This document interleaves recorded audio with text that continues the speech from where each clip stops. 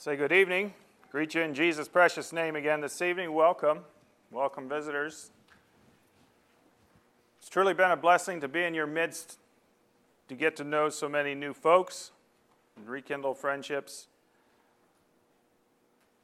Thank you for your true Southern hospitality, your generosity, getting into your homes, and youth, young boys. Thanks for accepting my sons.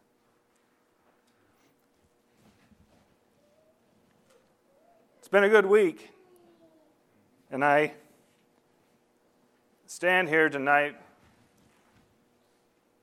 acknowledging that what was shared and what was preached, that I stand accountable to God, and that causes me to tremble. So yet one more time, we want to take a look at God's Word. And I believe the burden of the Lord tonight is a little urgent. We had all week. We had all the time of the week. Maybe tomorrow night, maybe the next night.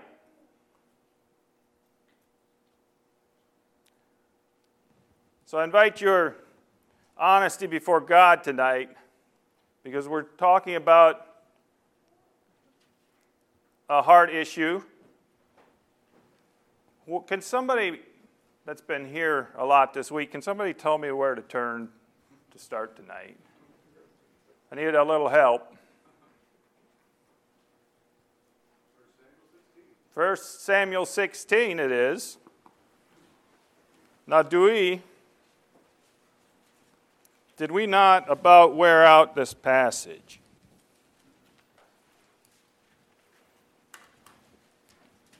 Well, here in 1 Samuel 16, verse 6 and 7, it says, "And came to pass, and when they were come, that they looked on Eliab, and said, Surely the Lord's anointed is before him. But the Lord said unto Samuel, Look not on his countenance or the height of his stature, because I have refused him. For the Lord seeth not as man seeth, for man looketh on the outward appearance, but the Lord looketh on the heart. And tonight the Lord is still looking on the heart. And I wonder what he's seeing by the end of a week of revival meetings. I wonder if he's finding peace in there, if he's finding a bit of turmoil in there. I don't know, because I'm on Samuel's perspective, and I'm looking from this side, and it looks good. But did you know that this account almost didn't happen? Did you know Samuel almost didn't go? And that's the burden of the Lord tonight. Let's look at this. It says up there in verse 1, And the Lord said unto Samuel, How long wilt thou mourn? And then he goes on and is talking to Samuel.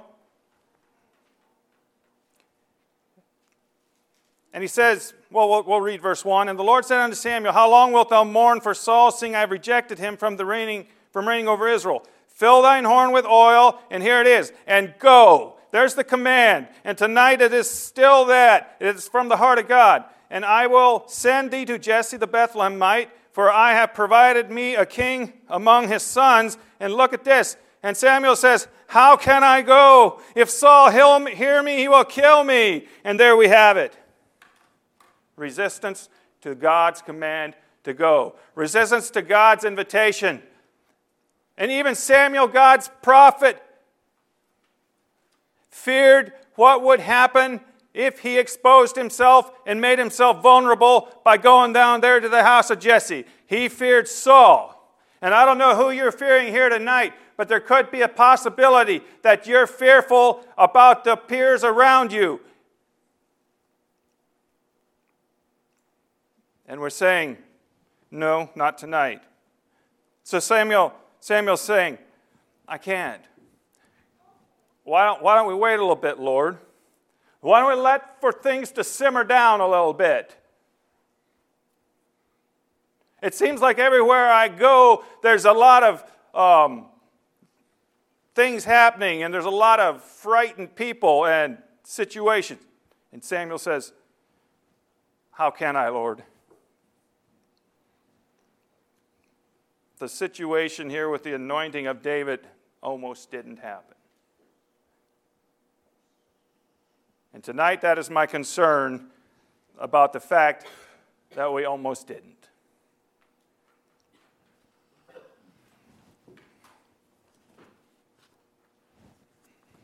Let me give you the title for the sermon tonight.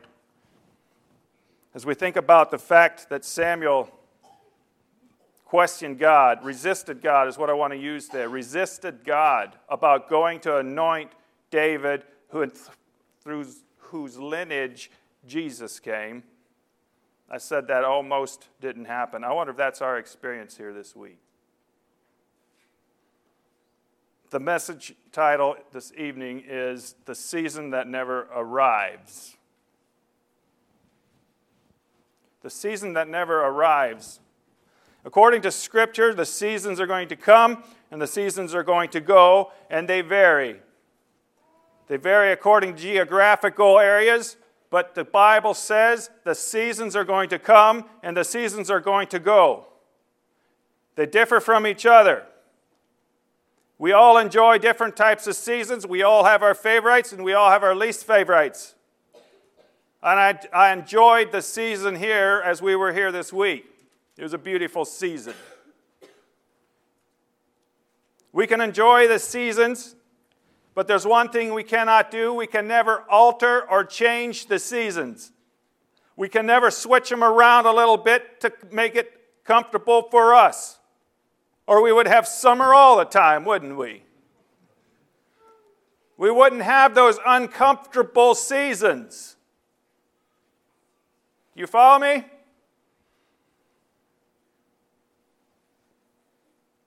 A season is simply a division of the time of year. So a season is a division of time tonight, folks. We don't know how long our seasons are.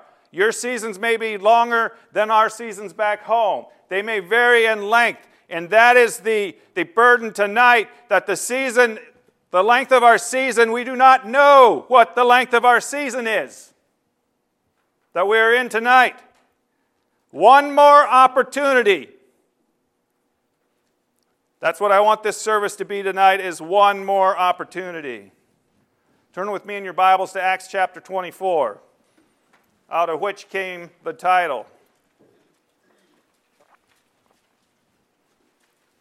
The season that never arrives. The Bible has a name for that season. You call them summer, winter, spring, and fall. The Bible has a different name for the season that we're talking about tonight. It's found in Acts chapter 24, in verse 25. Towards the end of the chapter, it says a convenient season. We like things to be convenient. We like things to be comfortable. And the Bible here in this chapter calls it a convenient season. The convenient season is the season that never arrives. Don't wait on it, folks. The burden of the Lord tonight is that season will not arrive. It never becomes convenient. It's always seeming to be uncomfortable. When we have sin in our life, when we have issues in our life, when Jesus Christ is calling, it's like when He calls a disciple or He calls somebody to follow Him and He says, let me first, let me first, let me first. We all have something we would rather be doing. Let me first. So the text I'm going to read, Acts chapter 24, so we get the setting, and then we're going to look at a few verses tonight.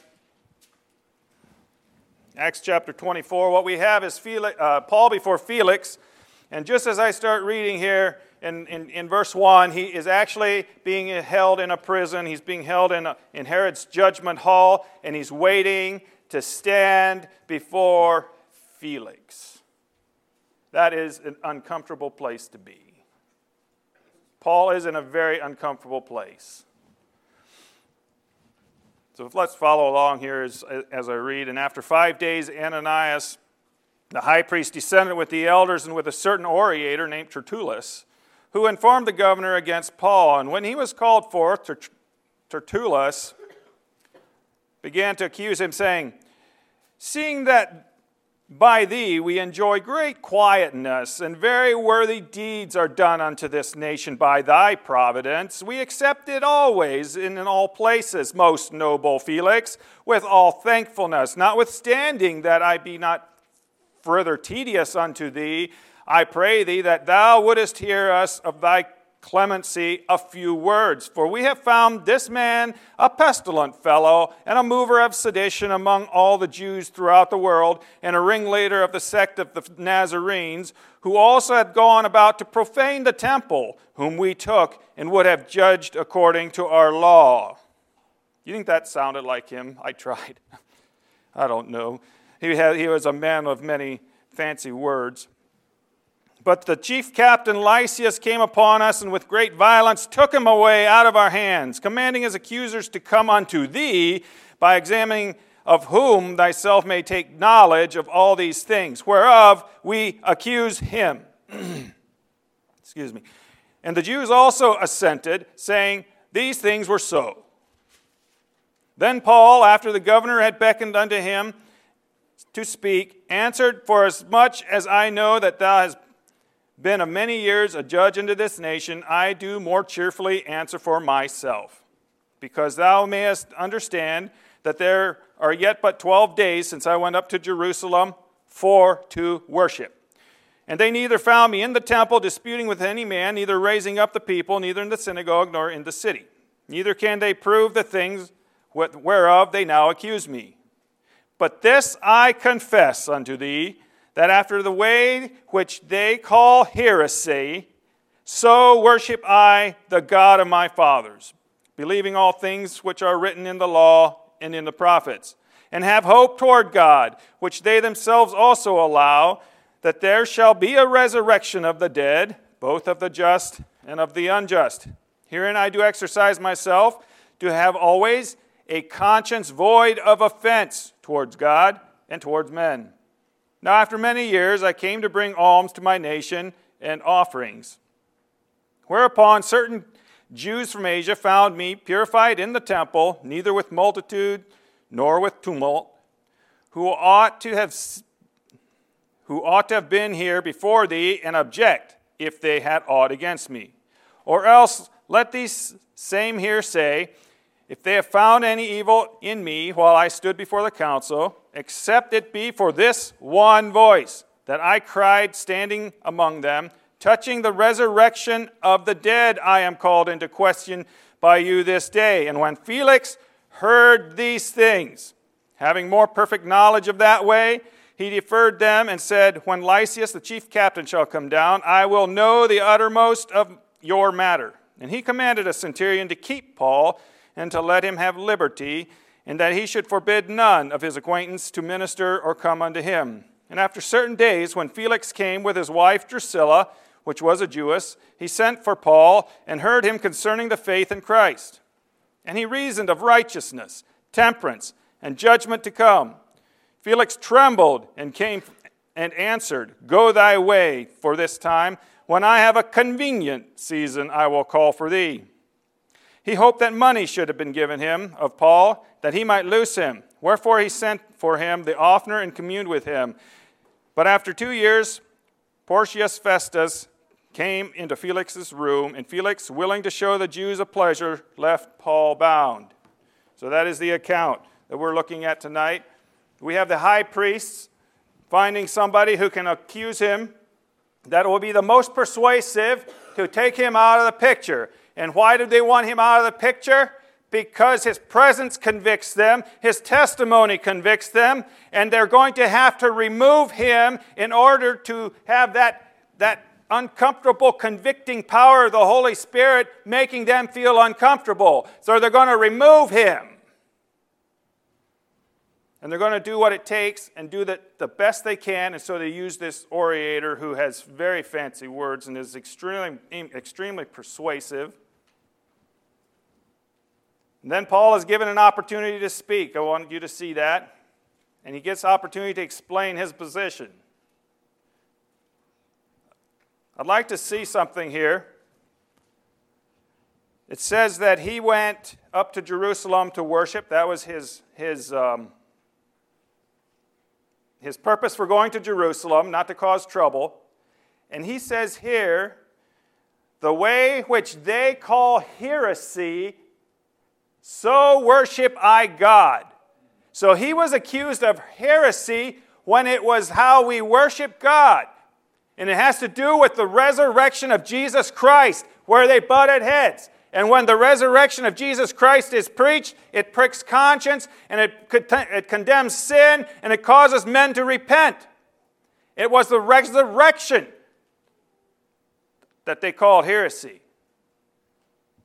That message is still powerful today when we preach the resurrection of Jesus Christ. So yes, Paul caused a rather uncomfortable environment when he was around the religious leaders.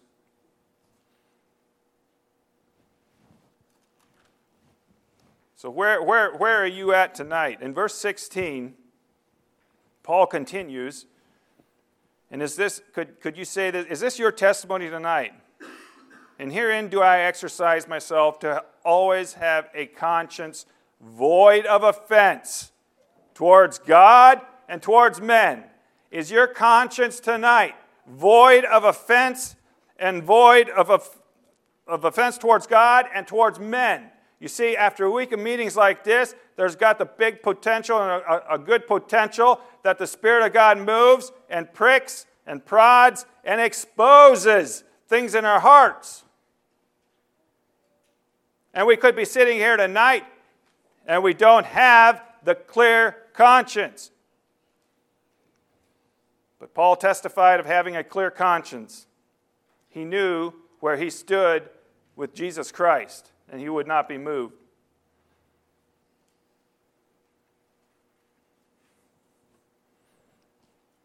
Now as he goes on and he's talking, you see he's allowed to keep speaking here as he's trying to explain his position to Felix.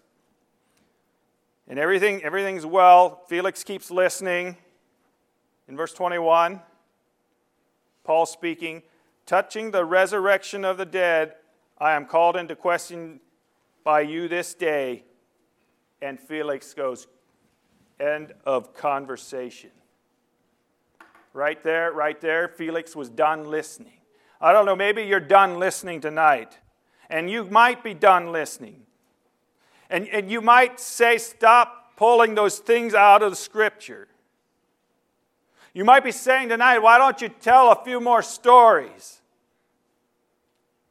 You see, Felix was in charge. Paul was not. So when he came to the resurrection of the dead, it got very uncomfortable for Felix. End of conversation. And he stops him right there. That's what we're building upon. We're going to talk about Felix tonight. Felix had knowledge of the Christian faith.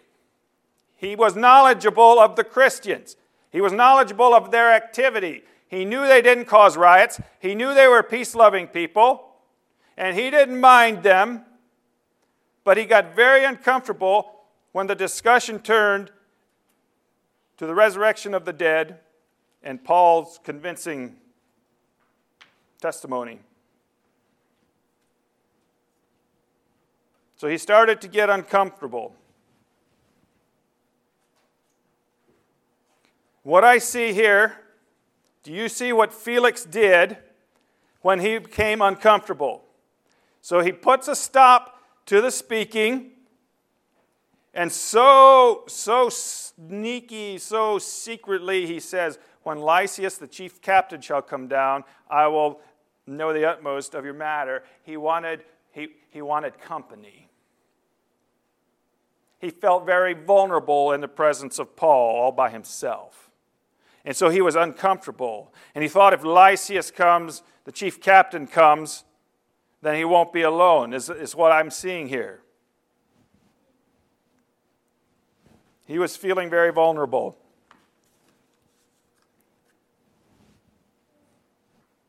So in verse 24, and a certain day, when Felix came with his wife Drusilla, which was a Jewess, he sent for Paul, hearing him concerning the faith of Christ. There's a lot in here. So, in verse 24, Felix calls for Paul again, only he's not alone. He has wife along. He has wife along to accompany him.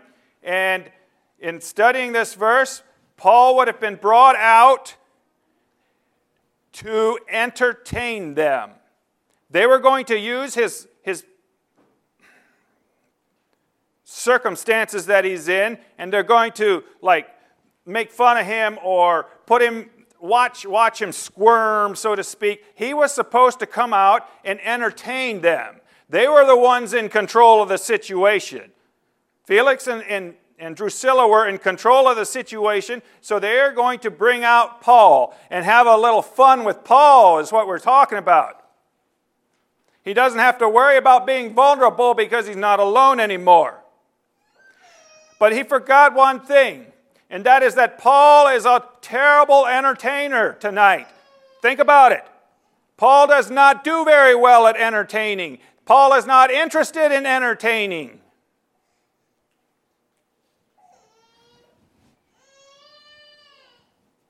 He was brought out to entertain and amuse, and he took another opportunity to preach. Now, what I want to do here is I want to introduce to you Paul's audience. Yeah, his big audience of two. That's what I found here, two. I don't know if the captain was there, but his audience of two. I'd like to introduce them to you tonight. So we have Felix. And Felix was a tyrant. Felix was an oppressor. He had a horrible reputation. But he was still in a position of power. He wasn't governor of that area at that time. What else about Felix? Well, his office that he held, his position that he held, would have been to show virtue, to show mercy, to show justice, and right judgment to the people under him. That's how the man of authority would have been supposed to. That was expected from him, from his position. Fail. He didn't do that. Felix failed in that. What else about Felix? He was shrewd. He was extremely shrewd as shown in his intent to bribe Paul. And he thought that if he could receive more money from Paul, he would keep him in prison and hope to get bribed. He was shrewd. And that's how he operated. He's a shrewd man. What else about Felix? Well, it says that, how is it worded? Felix came, it says, with his wife. It was the third one. It was the third one. He was living in an adulterous relationship, current. And that's how he sat in front of Paul, in an adulterous relationship. Now that is extremely risky to do that in front of Paul. Number 4, he abused his position and power to manipulate, and he always got his way. He always got his way. He was controlling. He was manipulating. This is Felix. Now something else about Felix is that he followed his passions. He followed his passions, and there was no resistance and no restriction because he didn't have to.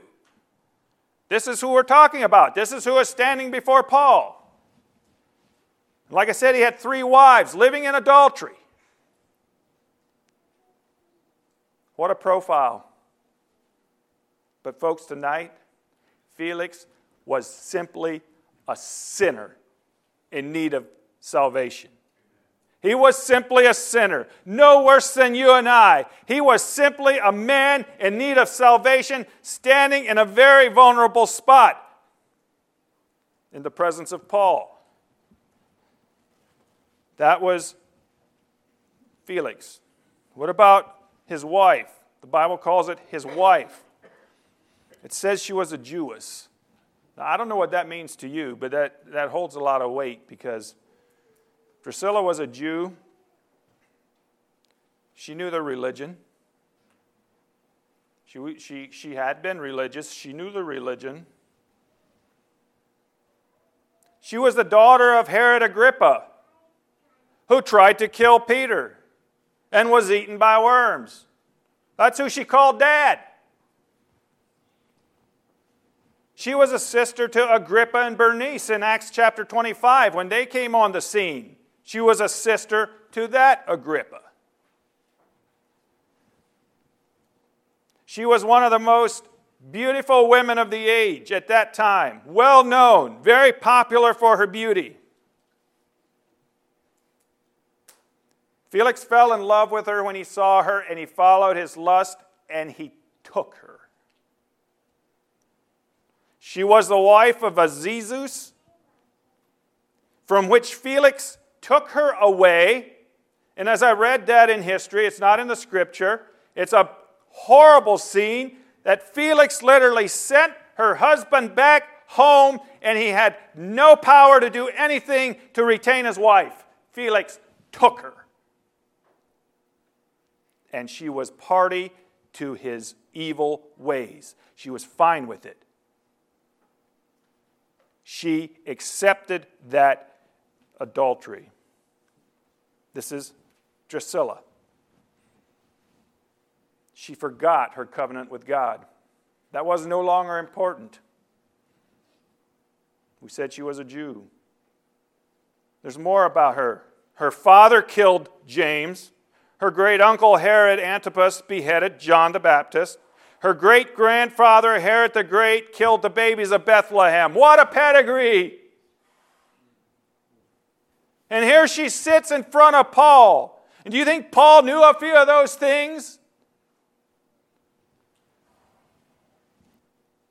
And according to history, her and her son, Felix, died in the Mount Vesuvius eruption. It's over. Fried. But folks, tonight, Drusilla was simply a sinner.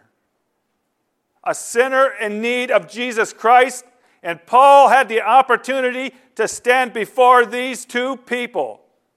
And that's where we're at tonight. In our text, she was simply a sinner. This was Paul's audience. The one thing about Paul is that he is very observant, and he understands their greatest need as they brought him out. They brought him out to entertain them, and he saw an opportunity, and he saw their greatest need was Jesus and salvation. And he says here in verse 24, they heard him concerning the faith in Christ. You see where Paul started? You see where Paul started? Their greatest need was Jesus Christ. He did not start with their adulterous relationship. He did not start with taking another man's wife. He didn't start with Felix's manipulation and his lifestyle like that. No, he started with the need for faith in Jesus Christ. He got to the root of the problem. Their greatest need was Jesus, and that's where he started. And tonight, our greatest need is Jesus. Our greatest need is Jesus, and if we don't start with Jesus, we're going nowhere. We cannot grow.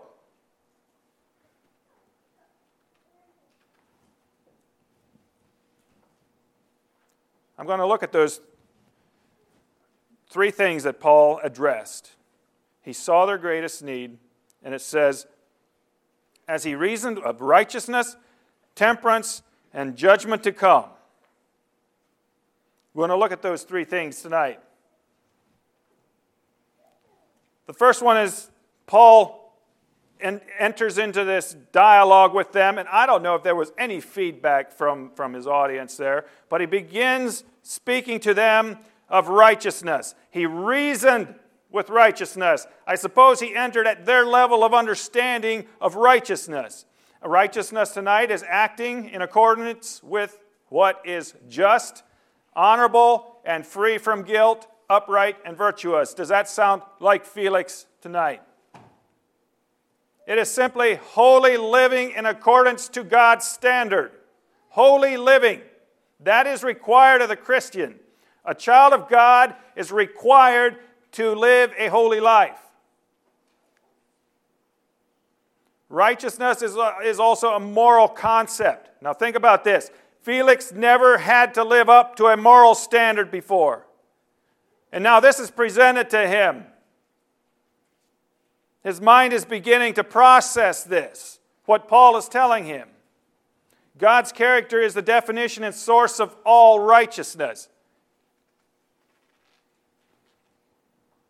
A couple of verses, Philippians 3:9, and be found in him, not having my own righteousness, which is of the law, but that which is through faith of Christ, the righteousness which is of God by faith. It is believing that Jesus Christ is the Son of God. It is faith in Jesus Christ. The righteousness which is of God by faith. Romans 4:5, but to him that worketh not, but believeth on him that justifieth the ungodly. His faith is counted for righteousness. It requires faith.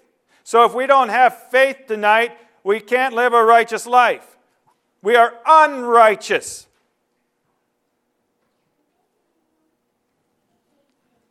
It's not of works, but it's faith that works.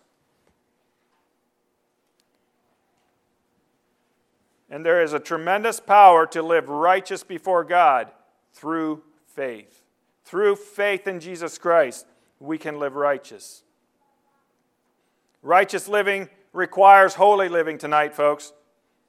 Felix never had to consider the fact of holy living. It was not part of his vocabulary. It was not a part of his lifestyle. And when Paul starts speaking to him about righteousness and holy living, his mind starts processing this. How am I doing in the category of holy living? When I consider my life and my heart tonight, and when I consider holy living, does it cause me to tremble? No, well, maybe I'm not as bad as Felix. Maybe I'm not like Felix. Maybe I have nothing in common with Felix. But when I'm talking about holy living tonight, I'm talking about speech. I'm talking about music. I'm talking about what we feast on, what we feed on, our passions.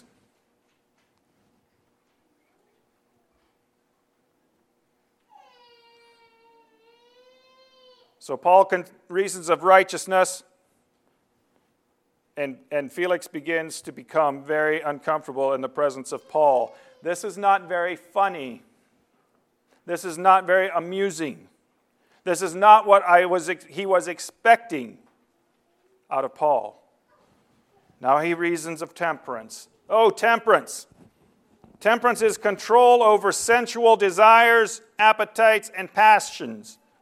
Self-control that masters all kinds of sensual desires. And that is exactly what he was talking to Felix and Drusilla about, was temperance. So through temperance, the Christian can discipline body and spirit. They can focus and strive for spiritual rewards through temperance. So without temperance, our passions and desires destroy us. Our passions and desires tear us up and leave us in a pile of rubble. A man left to himself with no temperance will destroy himself. I'm going to read a couple verses in 1 Corinthians 9. 1 Corinthians 9, verse 24 through 27. Know ye not that they which run a race run all, but one receiveth the prize? So run that ye may obtain. Every man that striveth for the mastery is temperate in all things. Now they do it to obtain a corruptible crown, but we an incorruptible. I therefore so run, not as uncertainly, so fight I, not as one that beateth the air, But I keep under my body and bring it into subjection, lest that by any means, when I have preached to others, I myself should be a castaway. We are responsible for what we do with our bodies and to our bodies. We are responsible. God has given us a conscience. He has given us the Holy Spirit to guide us, and we are required to live temperate lives. He provides a way. We need to ask ourselves, is it pure? Is it holy? Is it God-honoring? And so, like Paul is writing, we must bring our bodies under subjection by the power of the Holy Spirit that dwells in us. In Romans 6:12, let not sin therefore rule or reign in your mortal bodies, that ye should obey it in the lusts thereof. Felix did not practice temperance. Felix held nothing back. He had no restrictions. He had no bounds. He indulged in every sensual desire that he pleased. And he had the gall to take another man's wife and call it his own. Now Paul's message began to strike a chord with Felix. So when Felix heard about all that he could stand, he's squirming in his chair right now. He's fidgeting. Paul speaks of judgment. Judgment. Paul knew exactly what his audience stood in need of, and he speaks of judgment to come. That is always an uncomfortable place to be when we are sinners, when we are not living righteous lives. The judgment to come makes us feel very uncomfortable. Judgment to come is the discernment or separation between good and evil. It's justice. Now, I believe that when Paul entered into this dialogue, that Felix sat a little straighter. His eyes were wide open. There was no slumber and no sleeping in the audience of Paul. I am convinced he was locked in, because it was very disconcerting to him to hear about something like judgment to come. Judgment is punishment meted out to all those who fall under the God's wrath and condemnation. That sounds like we're accountable to somebody greater than ourselves. It's the final judgment, ultimate separation from good, of good and evil at the end of history. Judgment to come. We are accountable to a sovereign God for all we do and all we say. So what I have spoken this week, I am accountable for. For what you have heard this week, you are accountable for. And that is why it is imperative tonight that we are honest before God and that we are not waiting for a convenient season and that we just push it off. Another sobering fact that he may have been explaining to Felix at this very moment is that God is recording, and He's recording, and He's recording our lives, our acts. That's serious, that's sobering. And so when God is giving an account or keeping an account of the deeds that we do, we cannot undo our deeds. We're helpless to undo our deeds. Felix was helpless to go back and fix it up a little bit. As he got more uncomfortable, and as he started to get hot, and he started to get sweaty over this dialogue with Paul, he could not undo his adulterous relationship at that point. He could not undo it. And I don't know that he wanted to, because we're going to see that. So God is recording tonight. And that is what is so serious and our concern tonight about judgment to come, is that we are being held accountable. We are being held accountable of what we do and say and what we think. So I would say that Felix has a lot to digest in just that short amount of time. It was a short sermon. It was 3 points. But the 3 points were exactly what his audience needed. Now, Felix's response. So we tried to preach this week and tonight straight out of God's Word, and we like to take verses apart and look at parts of verses, and that's the responsibility of the preacher. And that's what Paul did. He preached on these things, and now there's a response from his audience. See, I want to see what that is. So what is the response? It says that Felix trembled. That's very basic. Now, Felix trembled. Now, I don't know if Felix ever trembled before in his life because of the lifestyle that he lived. But the power of the Word of God made this ruler tremble. And I'm sure he was extremely fidgety and sweaty and shaking, and his heart rate went up because he was trembling. The Bible says he trembled.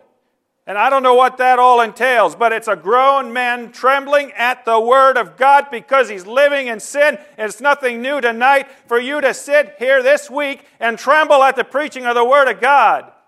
And God is very clear that if there's something in your life, you're going to tremble until you take care of it.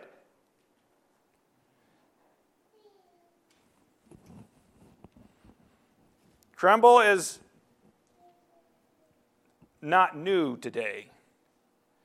Trembling at the Word of God goes back through the ages. As the Word of God did its work, and the preaching of salvation did its work, and the preaching of the gospel did its work, men have trembled down through the ages, and it's not going to stop here tonight. We tremble when we acknowledge that we're standing before or sitting before a holy God, and He's recording, and He sees straight into my heart, we said on Monday night, and that is what's concerning, and that's why we get uncomfortable, because we're vulnerable before God Almighty. I believe Felix felt very vulnerable in front of Paul. I think Felix felt like Paul knew him inside out. I think he felt like Paul was looking in his heart. But it says that Felix trembled. His conscience smote him. Never before did Felix have to consider himself to be judged. And now that loomed ahead of him, that loomed over top of him, that was pressing down upon him. He was going to have to make a decision real bad right now.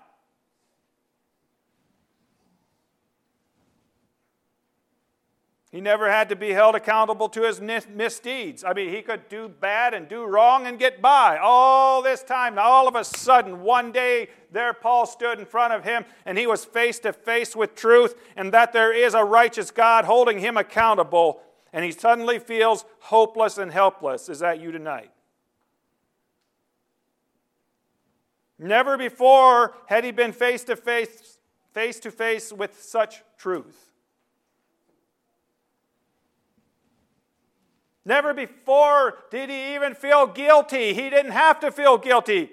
But all of a sudden, he is now feeling guilty because he is responsible with the word that he heard and the truths that he heard. He suddenly becomes responsible, and he can't do nothing about this feeling of guilt. It doesn't go away, and it won't for you tonight. His guilt didn't just go away. Oh, he tried.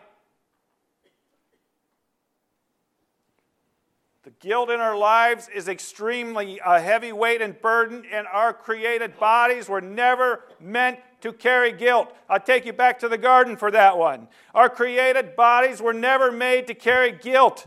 It's a burden too heavy for us to bear. And there's a way been created or given to us to get rid of the guilt. And that is through Jesus Christ. We're not made to carry this guilt. But being that Felix was a man of power, he was a man of position, he decided that he can handle it. You know that? He made a conscious choice, a conscious decision that he can bear this one. And Felix loved his sins so much. And that is the problem. That is what's going to paste you in the pew tonight, is if you love your sin so much, you will not get out of your pew. You're going to take the risk with an accountability before God and judgment to come because we love our sin too much. And Felix loved his sin so much, he did a horrible thing here. He did what so many of us are doing today.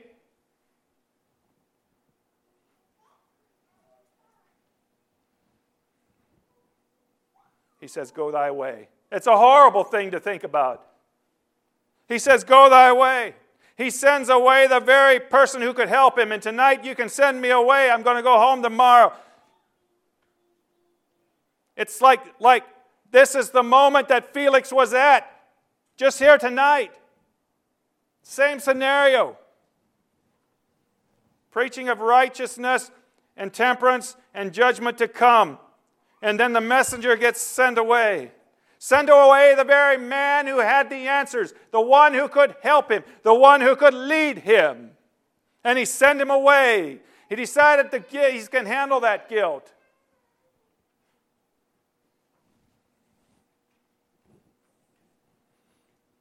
So he does like many people do today. When they're guilty and uncomfortable, they send away the messenger, and that was Paul. And he says, go thy way for this time. For this time. Maybe you're expecting to show back up tomorrow night. I doubt it. That there's anybody here to expect to just come back tomorrow night and take care of business tomorrow night. Or the next night. Or the next night. See, that's the reasoning that's going on in Felix's mind here. Go away this time. For when I have a convenient season, I will call for thee. There's something wrong with that picture, and I want to look a little bit at that. He says, when I have a convenient season, I will call for thee. What if Paul would have said that? What if Paul would have been brought into the presence of Felix and Drusilla, and he would have said, I'm just going to wait. I'm not preaching this time. I'm not going to say a word this time. I'm just going to be quiet. And Paul would have decided he's going to wait on a convenient time to preach to Felix. Maybe he was going to wait for the audience to be greater than 2 people. And then it's worthwhile presenting the gospel. What if Paul would have waited for a convenient season to speak to Felix? He wouldn't have trembled that night or day. He wouldn't have heard of righteousness. He wouldn't have heard of temperance. And he wouldn't have heard of judgment to come. Therefore, the guilt wouldn't have come upon him if Paul would have waited for a convenient season to preach the gospel. But what's interesting is how it is worded here, how it is said here, when I have a convenient season. See, that is where we run into a problem, people. Is when I decide that I am going to come to the cross. I will decide when I had enough of this guilt. Acts chapter 2, verse 39. When I will call thee at a convenient season, when I decide that I am ready. Acts chapter 2. Acts chapter 2, verse 39. I think Peter's preaching here, and he says, for the promise is unto you and to your children and to all that are far off, even as many as the Lord our God shall call. Who does the calling? Who does the calling tonight, folks? It's God. It's when God calls. It's not when you and I decide that it's time, and you just think that any time you're just going to come to the cross, so to speak. See, Felix thought that he was going to find a better and a more convenient time, and it was going to be on his time and on his agenda and when it suited him the best. And after he went and fixed a few things up a little bit because he was uncomfortable with Paul talking about, that's when he would call and decide that he had enough. That convenient season will never come, folks. The convenient season never arrives. It's always out there somewhere.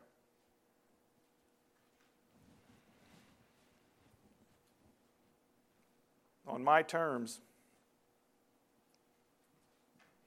It's the same way that men respond today. Maybe sometime. Now, this is frightening, folks. This here is really frightening because Felix did call Paul again. When I have a convenient season, I will call for thee. And it says that he hoped that money should be given him and that he might lose. Wherefore he sent for him the oftener and communed with him. You see, I believe his guilt was just about killing him, but he was just going to bear it himself. But he kept calling Paul in.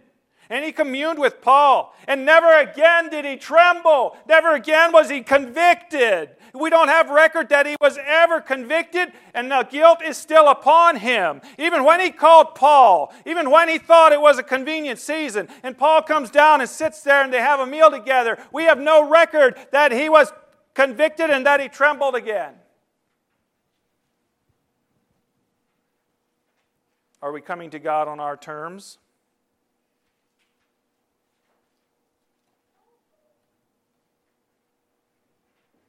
I find that a very, very sobering fact. That when the scriptures that once convicted me, the scriptures that you heard this week that made you tremble, made you shake, and I don't know if anybody even here did, but they might not make you tremble next week. No. You might read that verse in the scripture and it's not going to say anything to you anymore. It's not going to cause you to tremble next week. It's tonight. It's today. It's this week. It's the preaching of your word. It's the power of the written word of God that makes us tremble. But we want to barter with God and tell him at a convenient time I'll decide if I'm going to come to the cross.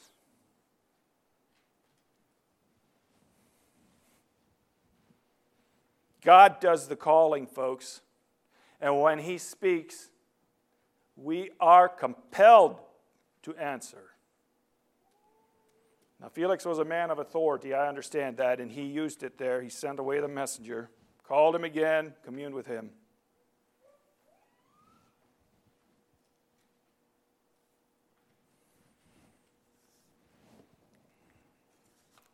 Bringing this to a close, the convenient season never comes. The convenient season that Paul writes about here, that the writer writes about, that Felix was speaking about, requesting, I should say, a convenient season never arrives. So today man desires to wait and wait and wait until it suits him. You know, there are many a soul in hell tonight who are still waiting on that convenient season.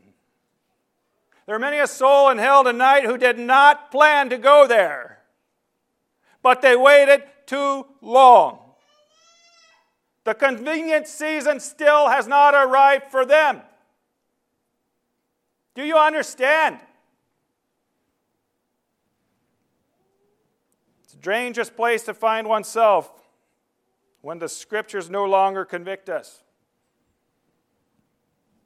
And we think we're going to shoulder the guilt and we're going to just bear it and we're going to carry it. God is not interested in convenient seasons. He has all his interest poured into the seasons of the year that he has given us. He is not interested in another one. He is not interested in a convenient season. Because tonight is the opportunity. Tonight is the night. Current. The present tense. It is the enemy. It is the enemy that convinces us to wait for a convenient season. Now, whose voice are we going to listen to tonight?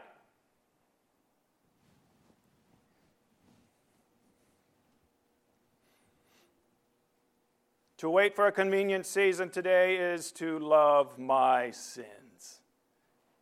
And until we can hate our sins, we're going to be pasted in the pews. We have to hate our sins. Felix loved his sins. And he carried them on. He didn't leave them there when he was talking with Paul.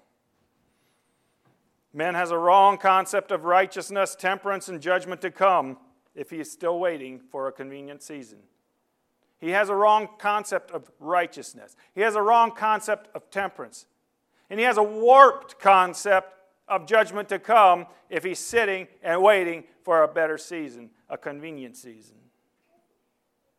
And tonight, it is still common to just send the messenger away, hoping the uncomfortable guilt and pricking conscience will ease, will just ease up.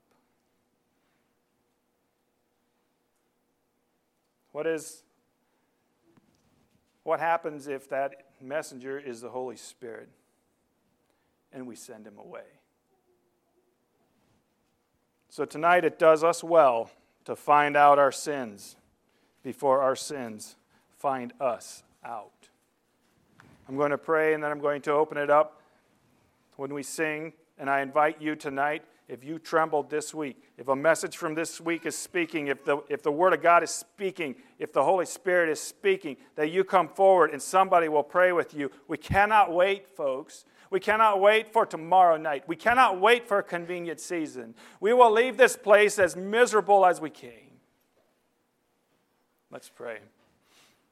Father in heaven, we come to you in the name of Jesus tonight. We thank you for the power of your word. We thank you for the demonstration of that power, and that you change lives, and that you convict, and that your Spirit moves.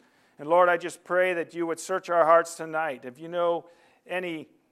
there be any sin, if there be any turmoil in our hearts, any loss of peace, any guilt tonight, Lord, I just pray that you would show us, you would point out to us, and we would be honest before you, O God. We thank you for the blood of Jesus that cleanses us. And we count on that. We stand on that tonight. May you hover over us. And I pray that you bind the powers of Satan, demons, and devils, that they could not hinder this invitation, but your Spirit would have free course, and our hearts would be soft in your presence. In Jesus' name I pray. Amen. Let's sing Just As I Am. If you're here tonight and you're miserable, come forward.